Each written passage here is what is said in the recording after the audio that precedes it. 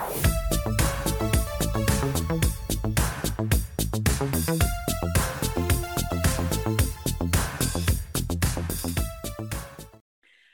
hey everyone, it's Sarah Sladek, and welcome back to another episode of the Membership IQ.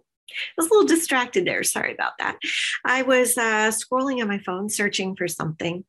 Do you ever stop to really think about the magnificence of this little tool we carry around in the palm of our hands? We have access to all this information and networks and relationships, and it's just really kind of amazing, right? I think over time, have started to take it for granted, the sheer power of this little tool. Do you know that way back when, in the late 1990s, there were two guys sitting around in their garage, and one of them said, I had this idea for this new technology. It came to me in a dream, and I think we should build it. And the other guy said, all right, let's get to it. And they started working on this revolutionary new technology. And when they first started telling people about it, wow, they were laughed at. They were mocked.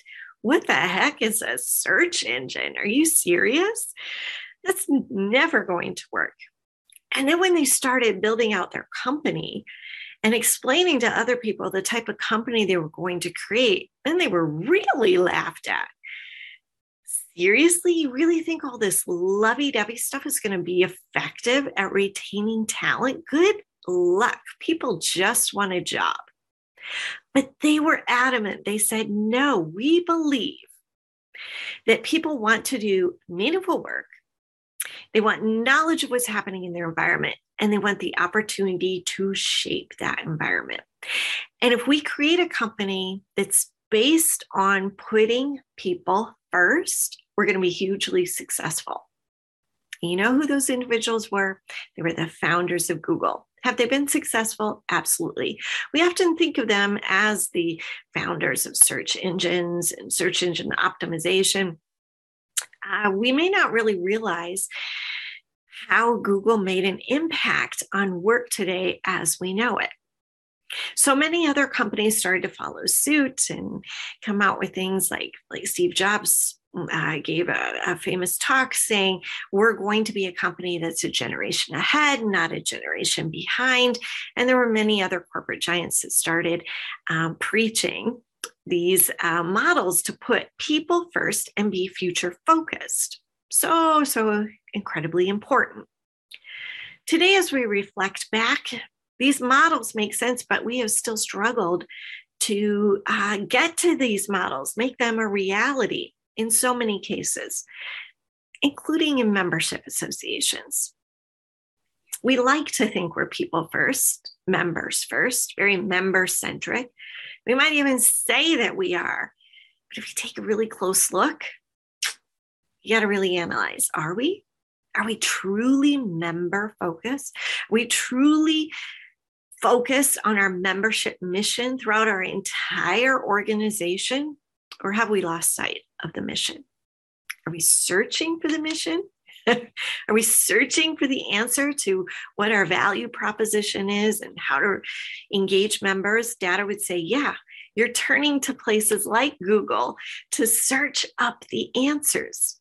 This is why so many association technology companies have started producing content to answer that question of how to build a community, how to recruit and retain members and create a membership strategy. It's not their forte, but they know that the traffic is online searching for the answers. Perhaps your association doesn't know the answer. How do we get back to being member-centric as well as future-focused? If that is the key to success for so many companies, how can we mirror that in our associations? Because undoubtedly in associations, people want a connection to something meaningful, that meaningful work. Well, in associations, that's your mission, your cause. It's your volunteerism. People want to align with it. So they want that. People want knowledge of what's happening in their environment once they join your association, or even if they're just thinking about joining, they want to know all the great things the association is doing. And they want the opportunity to shape that environment, undoubtedly. That's why people volunteer for associations. It's why they raise their hand to be leaders and want to serve on the board and be on committees and task force. It's why they want a voice and a seat at the table. So why is it that so many associations have really struggled with these concepts, even though Google first introduced the people first, future focus concept 2 decades ago? Why are we struggling so much? Well, it's because we're used to doing things a certain way in associations. We're used to hierarchies. We're used to traditions. A lot of associations call them the sacred cows. We got to kill those sacred cows. We got to destroy the hierarchy. We got to rethink and innovate and modernize and collaborate. And there's a call to be more inclusive, and associations are under greater pressure to make sustainable change. And it starts by focusing on the members, really, truly. If most of your revenues come from events, you're probably not totally focused on members, especially if non-members have access to those events.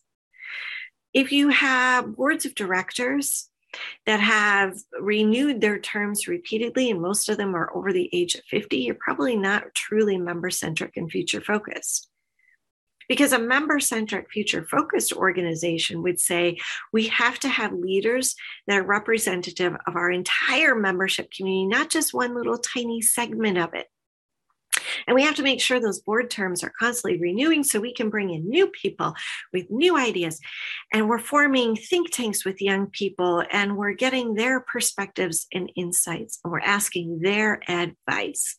If you were running this association, what would you do differently? Because we want to be a generation ahead, not a generation behind. And because we got to make sure the member voice is louder than any other. There are a lot of models and traditions and practices and hierarchies that have been in place within associations for a very, very long time. The first associations were founded in the 1600s, and we could argue that there really hasn't been a lot of change to associations since then, even with the evolution of technology.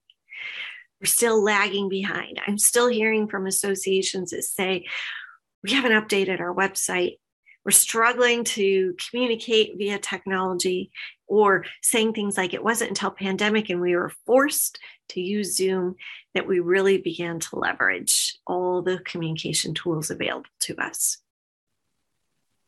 People want meaningful work. They want knowledge of what's happening in their environment and the opportunity to shape that environment. It is a critical time for your association to be asking yourself, in every area of where we interact and do business, in every aspect of our mission, where it exists, where it thrives, and our value proposition, in every aspect of our service and our product offerings and the whole member experience, in every single little detail, are members the priority? And if you're not sure, if you're hesitating, if you're pausing, then they probably aren't. And if members aren't the priority, then you're definitely not future focused. And if you're not future focused, then you're probably falling behind and you're struggling with flat or declining membership. There is a better way. You don't have to just Google it, but you can learn from Google's example. Get back to what really matters. Get back to putting the members first. Be a member-centric association, be future-focused, and success will undoubtedly follow. Thanks for tuning in to another episode of the Membership IQ.